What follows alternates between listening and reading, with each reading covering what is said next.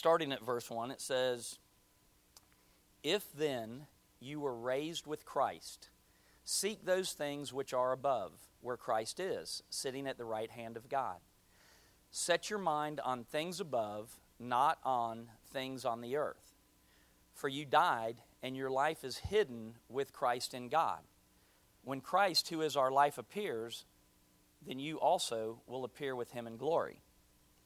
If we jump to verse 9, it says, "Do not lie to one another, since you have put off the old man with his deeds, and have put on the new man, who is renewed in knowledge, according to the image of him who created him."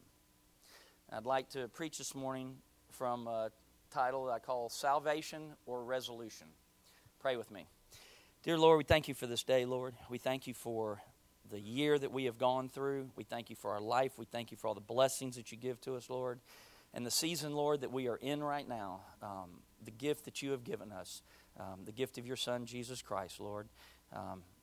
Unfailing love that we can't imagine that you pour down on us. And we just thank you for all of this. Lord, we just ask that our ears and our hearts are open and that we might hear the words spoken through me, but are your words. In Jesus' name, amen. So, it's New Year's, right? In 2 days, New Year's. Has anybody figured out what resolutions you're going to have? Anybody got some New Year's resolutions going on? Well, you're one of that group. You're one of that group, and that's not a bad group to be in. So, I used to, my New Year's resolution, almost every year from about mid-20s to about mid-30s, was everything. I mean, that was my resolution. Everything. Everything is going to be exactly right. Everything is going to be perfect. If you were in my household, I would go through my filing cabinet. And I don't even know if you guys have filing cabinets. You probably just have stuff up in the cloud these days. But I had and still have a filing cabinet. I can take my filing cabinet and I can pull out the warranty for the toaster that was bought 12 years ago. I have if I still own it, I still have the warranty. I have my tax records for 10 years, even though they say you can throw them away after 7. I have my bank books for the last 10 years. I can tell you where every dime I spent out of every checkbook that I've my bank account for the last 10 years. If you just ask me, if you're at my house and say, "Hey, dude, what did you spend on May 12th in 2007?" Within about 5 minutes, I can tell you exactly what I bought on May 5th, 2007, or May 12th, 2007. So, man, everything.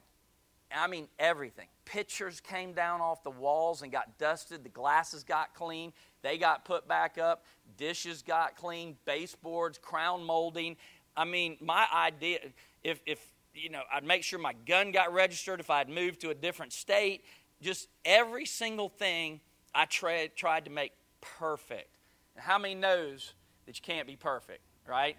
I mean, that just don't happen. So here was my problem, is in my resolve to make everything perfect, I usually increased the anger that I had because I was trying to do something that I couldn't do. Now, that was just me. I was just like everything. I'm extreme. I went swimming Christmas morning at 50 degrees, and to answer Jeff the other day at public, no, I do not have a heated swimming pool. The water was just like ice, but I do things to extreme, and so I tried to do everything all the time. But here are the 5 biggest, I just did a little research, the 5 biggest resolutions for the new year. One of them is the first one, actually the first 3, and this is so funny, the percents added up like 168%. I'm like, it was eat healthier is number 1, get more exercise, save more money. I don't plan on I don't do a New Year's resolution, and get more sleep. So, eating healthier, just to eat healthy. Have you guys, has anyone really tried to eat healthy, that if you didn't eat healthy and then you try to eat, I mean, if you eat healthy, that's good, and I'm happy for you. That's, good for you. But it's got to be something that you do day in and day out. You can't just like flip the switch and eat healthy. Because most of us, when we try to eat healthy, it takes more time. Because you got to prepare things. Because you have to prepare healthy things. You just can't take a Hot Pocket out and slap it into the... And even your spinach Hot Pockets, those aren't healthy, right? So we're talking about eating healthy is one of the resolutions. It takes time. It takes money. And to be honest with you, it just don't taste good. Did any of you guys get when 2 weeks ago when we had the leftover food and, and we got some greens in there, did any of you guys grab that, which I thought was bags of salad? I just thought it had more cabbage in it than what it did. The red cabbage, I just thought it was a little heavy on the red cabbage. But when I got home, it was cabbage, Brussels sprouts, kale. I'm like, what? Nancy stir-fried it up, and I'm like, I ate it. Next day, I'm like, should keep that away from me. That's nasty. Eating healthy does not taste good. It just doesn't. So when you make a New Year's resolution to eat healthy, that generally fades away. Generally fades away. Getting more exercise. Dude, the gym. I know, right? If you could own a gym for 1 month or 6 weeks out of the year, you would be rich, and then you could just kind of coast, because that's what most gyms do. I mean, that's the standard thing. I worked in a health club, and we had 2,000 members in our gym. And Monday nights, that was always the heaviest night anyway throughout the year, because Monday night is the after work, it's the Monday, Wednesday, Friday routine that people generally get in. They go through their little, every other day workout. So Monday nights are generally heavy. And then the rest of the week, the gym was just kind of, people were in, people were out. You could come in, you could do your own thing. You could do some free weight, get in on the machines, whatever. But January 2nd, you couldn't move in there. And members, long-lasting members, would just laugh at it and be aggravated all at the same time because you just couldn't move.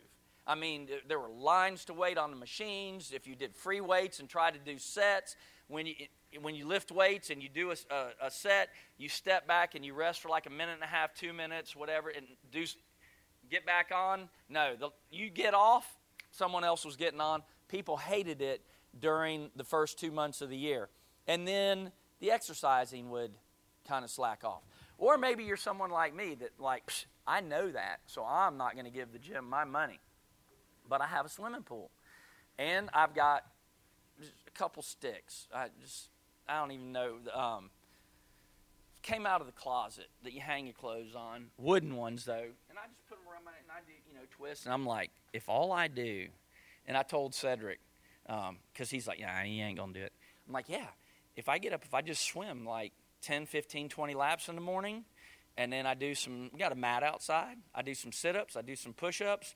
Do this bar. I do this every day, man. I'm going to get in shape. He's like 2 weeks max. And I'm like, no way.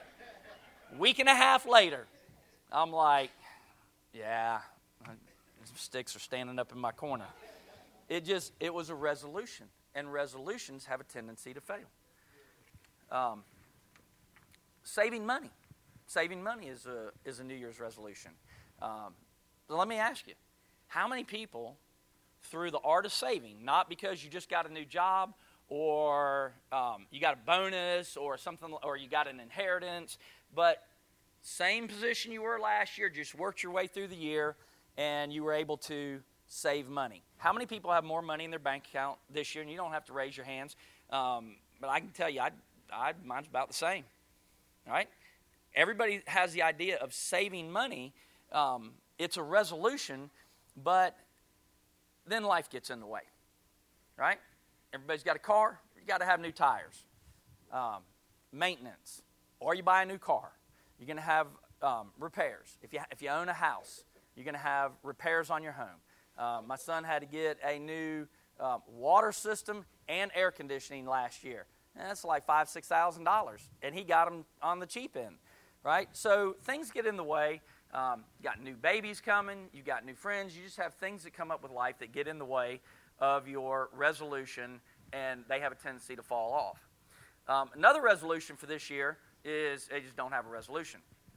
And that's actually not a bad place to be, but depending on how you're living your life, right? If you got your life in order, you don't really need a resolution. But if you're all jacked up, you might want to try one of these things so that you can turn your life around a little bit. And then the last one was going to sleep more. I've shared this testimony that I only need about 6 or 7 hours of sleep. Now, it used to be 4 hours when I was younger, and I'm old now. Exactly. So now I need 6 or 7 hours of sleep. But I also find that my best time of prayer is early in the morning, 4 or 5 o'clock in the morning. Well, if you do the math and you want to wake up at 4, then that means you need to go to bed to get 7 hours. That means you need to go to bed at 9 o'clock. And I'm like, sweet, I'll just go to bed at 9 o'clock. That was my resolution, was to go to bed at 9 o'clock. And then a new season of The Voice happened. And that's Nancy's favorite show. TV steps in. You get a new book. That's more my wife than me. You get into a new book and you just get reading. You get a new hobby. I play softball. Softball games are out there till 10, 11 o'clock at night sometimes. You don't get home till midnight. And there goes your 9 o'clock. I'm going to get more sleep so that I can pray more, so that I can feel better. Life gets in the way. All of these things are resolutions. And resolutions, most of the time, don't work. It's something that we want our life to do better, that we want to do better in our life. And we have a need for it, and we can recognize that need for it. And so we make a resolve that I'm going to do this. And this is just the time of year when that happens, because it's a new year. And it's the time that people move forward with these resolutions. However, when you get into this resolution, it's habitual, it's hard to maintain, hard to get into that habit. So out of New Year's resolutions, every once in a while, you'll find one that sticks or you'll find one that works, but not most. And this is where I come to salvation or resolution. How does your salvation compare to, with us being in the new year, how does your salvation compare to a resolution? If you call yourself saved, just think back. Think back that moment in time when you said, this is it, I'm saved. You asked God to save you and repent of your sins, and you ask for your salvation. Because here's the thing. When you get saved, it's important that you do it with your whole heart. It's so important that that's the only way that asking, because the Bible says that all you have to do is ask and that you can get salvation. But here's the thing, if you ask and you're not doing it with your whole heart, then it's not something that takes. So here's what you want to look at is thinking back on your salvation. Was there a life change and did it stick? Did you just resolve? Did you see a need?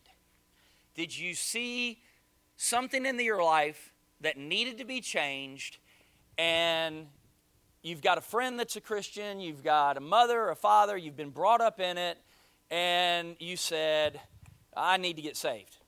So, God, I want to do better. Forgive me of my sins, and I want to be saved. Because, and are you doing that as a resolve? Are you doing that as a resolution? That you just see something that you need to change in your life, but it's not right here. It's just right here. The difference between your head and your heart. If your head is sitting there saying, well, I probably should do better. I know about Jesus. I should probably do better.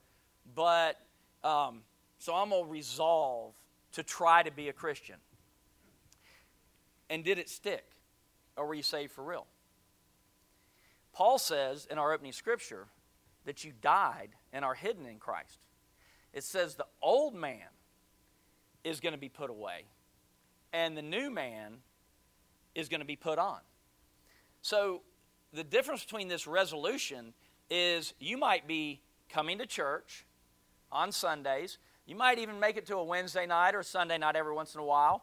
Or if we've got a Christmas caroling going on a Sunday, Sunday morning, you're thinking, well, that sounds like fun, so I might come to Wednesday, but that's the only Wednesday nights that you come. I mean, sitting in this room, the Bible tells you that 3 out of 4 people that call themselves Christians are not truly saved. So are you in this resolution pattern, or do you have true salvation? Have you set aside the old man, and do you have new man? Are there things in your life that can prove? Are there things in your life that you do different now than what you did before? Not to throw everything that I did in the past out there, but in my life, when I got saved, and I've mentioned this before, when I was saved in a mega church, and I was one of about 45 people that were down along the front, and they went by, and they were just handing a Bible and saying, oh, thank you for getting saved, thank you for getting saved, here you go. Fill out the last page on the back, and, we'll see you next Sunday. And they went down the row, and I'm like, well, this is cool. And I did. There was a time in my life, and I'd grown up in the church. I had grown up in the church. I grew up in the Episcopal Church. I was confirmed, and I guess that's what the Episcopal Church feels that's when you're brought to Christ. I don't know, because here's the real reality, is in 40 years of being an Episcopalian, not one single person, pastor, clergy, friend, elder, older person in the church, not one person ever asked me, are you saved? Do you have a personal relationship with Jesus Christ? So I had grown up in the church. And in 1998, after I was, however old that was, 38, 39, I had this, I was in my room. I was like crying, and I had this desire to go to church and to hear the word. And so I'm listening to this preacher, and the dude was good. He was good. It was just this mega church, though, and you just kind of felt lost in it. That's a whole different sermon for a different time, but sometimes I think people want to go to those churches just to get lost so they can say, check off, I went to church, and then that's all you have to do. But the problem was I had no spiritual father. I had no guidance. I didn't have someone that told me, hey, you got to read your Bible every day. I didn't have anyone that told me, hey, you've got to pray every day. Because everyone here knows, and it's spoken in this church a lot, that when you have a relationship with the Father, you have to have a relationship. Like there's nothing that's going on if you don't have a relationship. The only way to have a relationship is to communicate back and forth with that person. Speak with that person. Deaf people sign back and forth, but they still communicate. We have a communication back and forth if we have a relationship.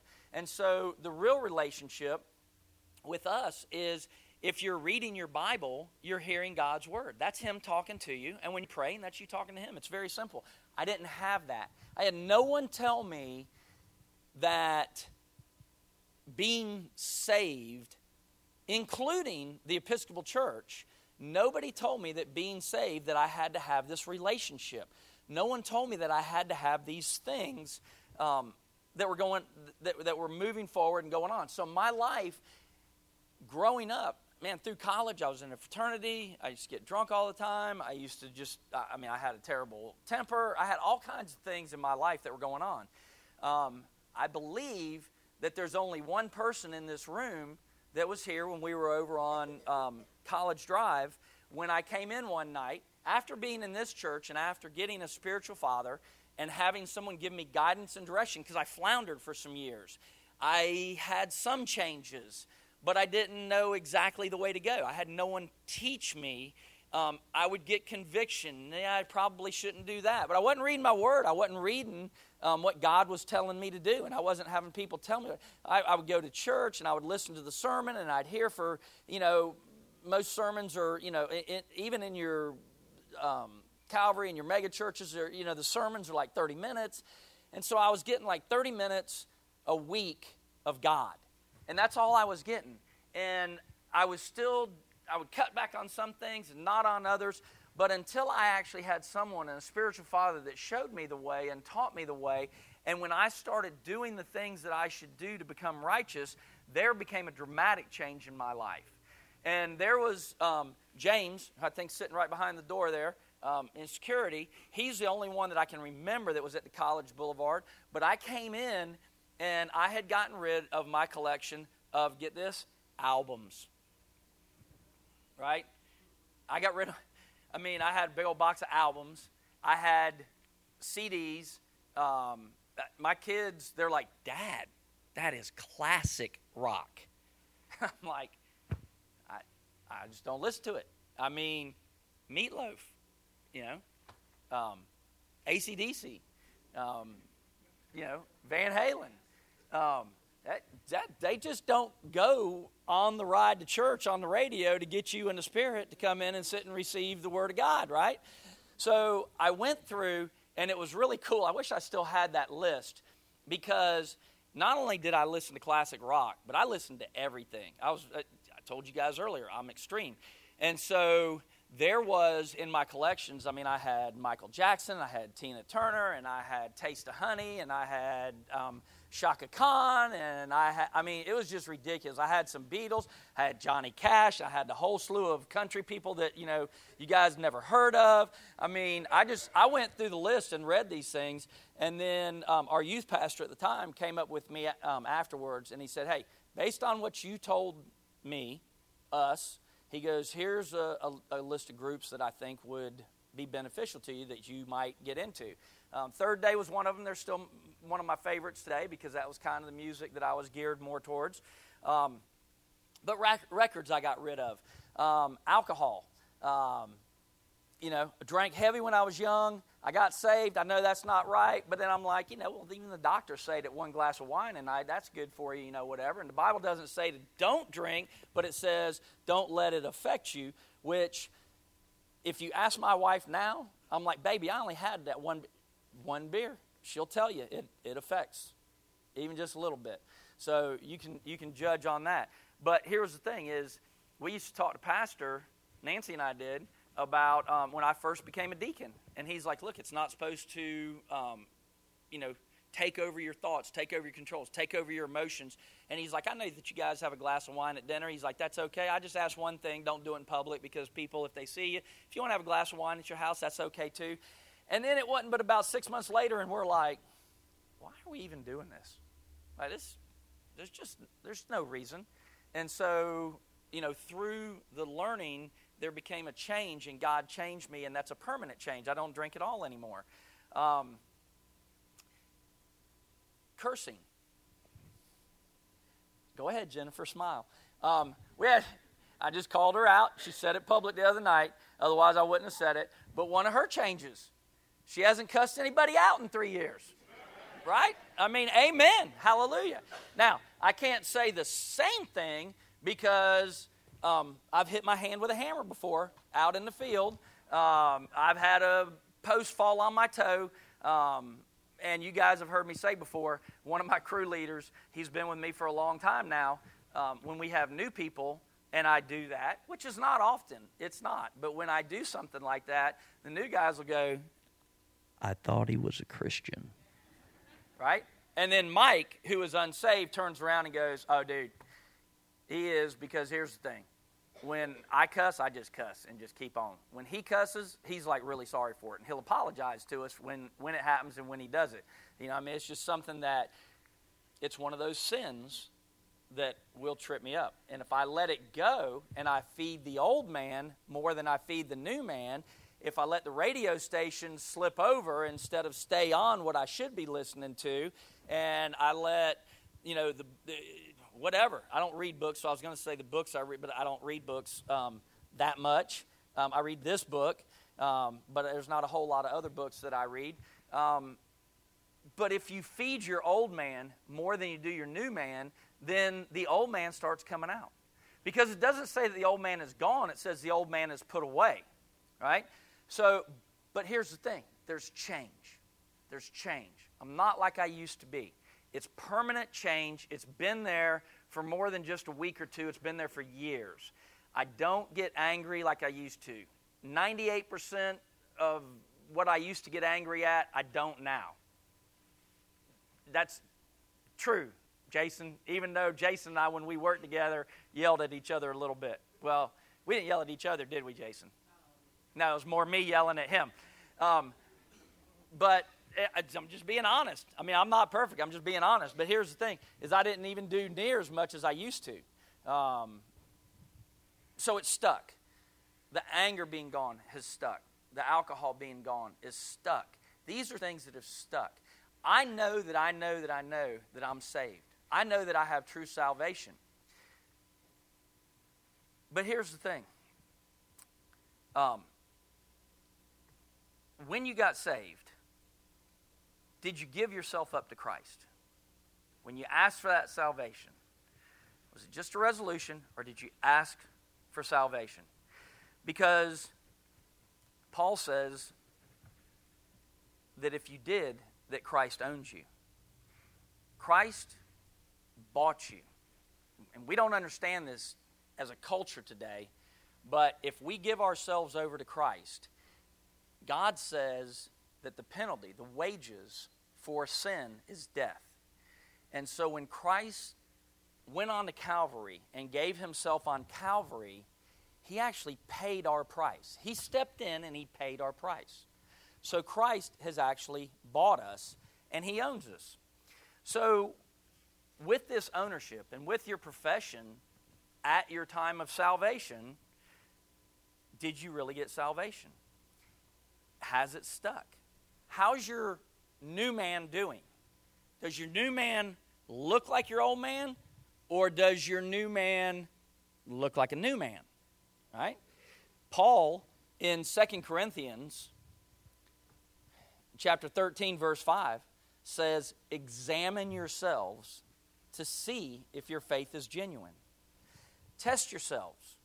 Surely you know that Jesus Christ is among you. If not, you have failed the test of genuine faith. So Paul says to examine your life. And he says earlier that the old man is put away and the new man is put on. So when he comes in here and he says to examine yourself, he's like, you're going to know. If you truly look at yourself and you look at your life, you're going to know. You're going to know if you're just sitting out, if you go to church, you're going to know if you're just sitting out in the pew, or if you have a different man, if you have a new man versus the way the old man was. And it says you have failed the test of genuine faith. Because here's the thing. This new man versus old man, a lot of people get confused with works. You have this new man that is doing different things. So someone can look at it and say, oh, well, I'm saved because look at all the things that I'm doing. But that's not how you get saved. Being saved is by faith. It's clearly by faith. It's not with any of the works that you do. You cannot work your way into heaven. It's completely impossible to work your way into heaven. You are saved by faith. People, churches that have what's called the faith movement. And they say, well, I have faith, so it doesn't matter what I do because my works don't matter. It's my faith. And if you have that mentality, we could be sitting in here on a Sunday, and I know because I did it for 30 years. I sat in on a Sunday and said, well, I know that there's God. I know that there's Jesus. I know that Jesus is the Son, and therefore I'm saved because I have this knowledge and I have this faith. So it's not necessarily the things that I do. I have faith, so I'm saved. However, okay, there's a catch. In James chapter 2, and we talked about this the other night, and I was thinking about this on Wednesday night. Starting at verse 19, it says, you believe that there is one God, and you do well. Even the demons believe and tremble. But do you want to know, O foolish man, that faith without works is dead? So here's the thing. When I was sitting for 30 years, and I'm going, I believe in God. I believe in Jesus. I believe. Was I saved? Not if I didn't search for God with my whole heart and have a relationship. I didn't. I'm simply no better than the demons who trembled and said, I know that. They didn't just believe, they knew. They knew that Jesus was the Son of God. They knew it. So just because we know that God is God, and just because we know that He's sovereign, and just because we know that Jesus is His Son, that does not qualify for salvation. It goes on to say, was not Abraham our father justified by works when he offered Isaac his son on the altar? Do you see that faith was working together with his works, and by works faith was made perfect? And the scripture was fulfilled which says, Abraham believed God, and it was accounted to him for righteousness, and he was called the friend of God. So you see then that a man is justified by his works and not by faith only. Likewise, was not Rahab the harlot also justified by works when she received the messengers and sent them out another way? Verse 26 says, for as the body without the spirit is dead, so faith without works is dead also. And so here's that thing. Here's that people that look at that catch-22 maybe is, well, all these works that we're doing. I come up and deliver food on Friday for the food and clothing. I stand up here in Pastor's Place. None of this means salvation. I'm not earning by doing any of the things that I do. I'm not earning my salvation. Salvation is given by the love of God Almighty through His grace. It's His saving grace that we have salvation. But once you get saved, if you're truly saved, this is where it says the truth will set you free. Because here's the real reality is if you're saved for real, man's laws don't even need to apply to you because you're going to be doing better than what man has laid out when you are striving to please God. So when people look at you, they can't, this faith movement, you can't just go, well, I got faith, so I'm going to live any way that I want to, and God's going to love me anyway. He does love you anyway. He's already loved you enough that He sent His Son to save every human being that has ever lived, ever. The ones that didn't make it to heaven, He loved them because He paid for them. Christ came down, He paid, He shed His blood. God sent His Son down to shed His blood. Every human being in the history of the world, God loved. But He's also a Father. And He handed that gift to us through the season that we just went through. Everybody knows that's done any kind of studying that December 25th isn't Jesus' actual birthday, but it's the time that we represent to recognize the gift that God has given us. And here's the thing, children, if you got an iPad or whatever you asked for underneath the tree, was it yours until you opened it up and accepted it? It was not. Salvation, although is a gift, you don't have until you receive it. And once you receive it, and once you have faith, and you have grace, and you have the Holy Spirit in you, once you receive it, then you're going to have works that are visible to other people. And here's the thing, though. If you hear this and you're like, oh, works to other people, they think I'm saved.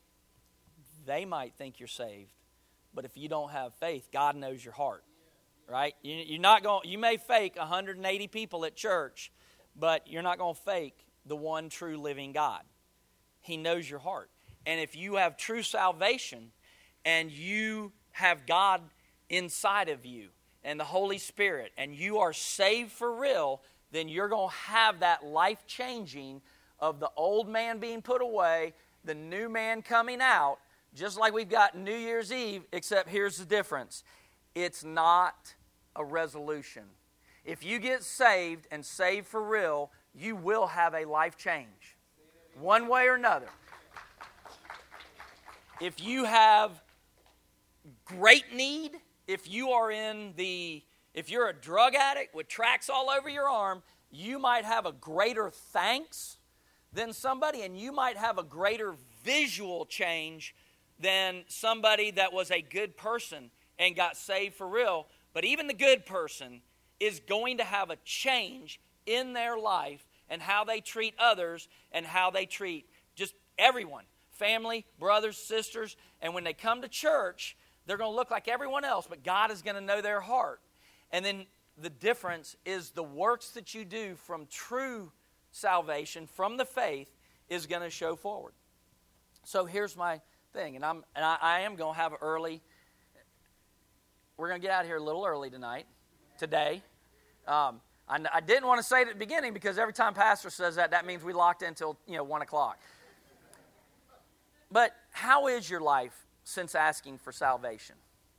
Okay, just think about it. Just think back on that day, that night, that morning that you asked for salvation. And how has your life changed? Do you read your Bible daily? Do you pray every day? Do you serve? Do you go out and spread the gospel to people? Do you thank Jesus out loud? Thank you, Jesus, for the things He's done. Do you thank Jesus out loud? Do you praise Him? Do you worship Him? Do you act, speak, breathe, think, and live for the Lord Jesus Christ and God Almighty? Is that the change in your life? Jeff, is that the change in your life? Because it needs to be. Are you really saved?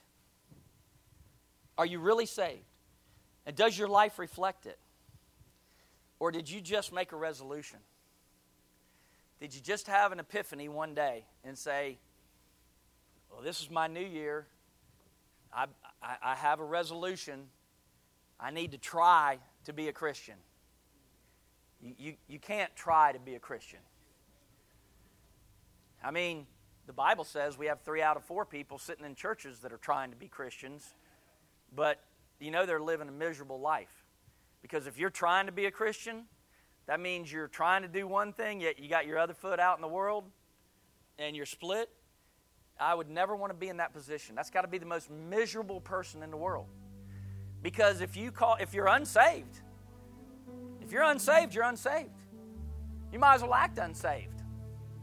I mean, that's the only fun you're going to have, is right here on earth, if you call that fun.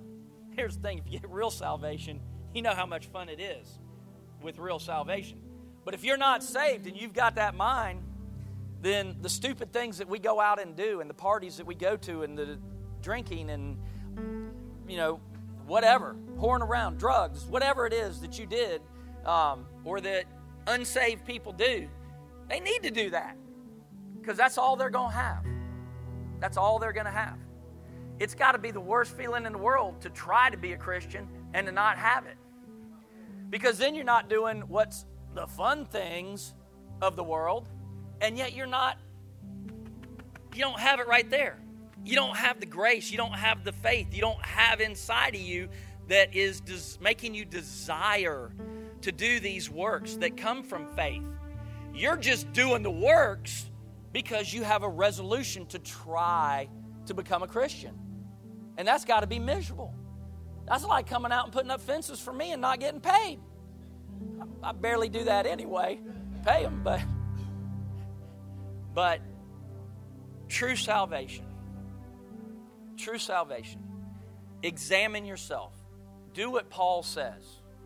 Think back on that day, on that morning, on that night that you asked God to save you. And have you become different? Are you a new person?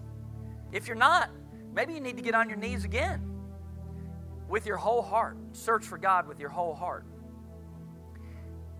That is the way to salvation, is your whole heart. With your whole heart, you have to cry out to God Almighty. You have to get on your knees or lay on your bed or lay prostrate on the floor. You have to call out with your whole heart to God Almighty. Repent of your sins. Ask for forgiveness. When it's done with your whole heart, God takes and spreads those sins as far as the east is to the west. I believe that I can't think of anyone that hasn't, when they've talked about true salvation, that hasn't said, and this is almost a quote verbatim from everybody, it felt like the weight of the world was lifted off of my shoulders. Whole heart, repent of your sins, have God cast them to the side, and ask Him into your heart. It doesn't have to be, there's no magic prayer, and there's no special place. It doesn't have to be here at the church, although it can be. It doesn't have to be at your house or in a car or wherever. I mean, it doesn't have to be anywhere, and it can be anywhere. It can be anywhere. You can go home and you can talk with your parents about it and ask them. And you can get down on your knees and you can ask for salvation. Adults, you can talk with your spouses and you can let them know the decision with your whole heart that you've made. You can get down on your knees by yourself and just cry out to God. Just cry out. It can be a private moment with God. There's nothing that says it has to be an altar call. There's nothing. Because I've been on several altar calls. I've been to a Baptist church camp. And I went up last because I was Episcopal. And I was the only one left sitting in the seats because they all went forward. But I was like third grade.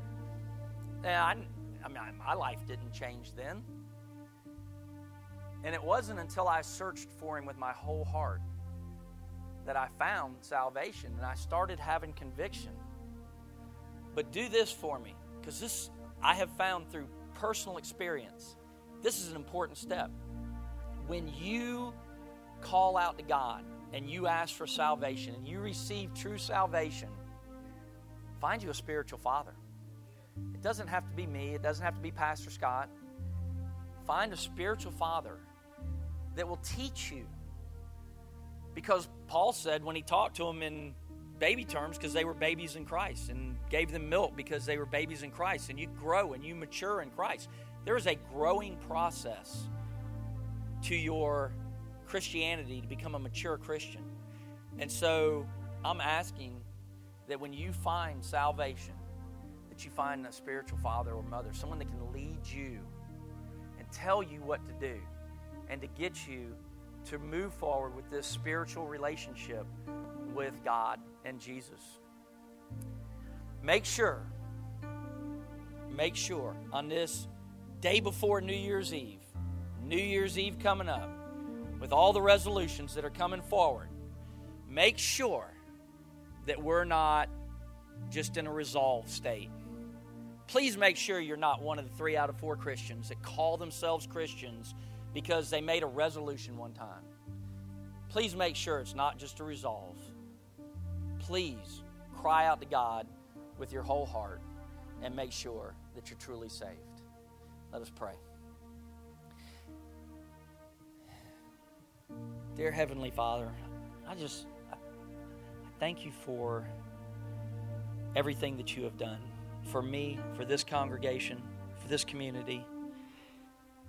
God, you poured everything out to us. You gave more than any human being is willing to give. And it was because that you loved us, Lord. And we know, Lord, that you reach out to us. And that we love you because you first loved us. And you've shown this love, the season that we're going through, representing Christ's birth. You have shown this love to each and every one of us. And Lord, we just ask that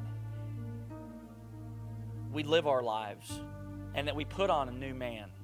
And it's not just a resolve, but that it's because the love, your love that's grown inside of us, that we move forward and that we have a new man and that our lives are different and that we become salt and light on the earth, Lord, that others can see us and see you through us. And Lord God, we just ask that you move within inside us and move through this church, through this community. We thank you for everything. We thank you for loving us. In Jesus' name, amen.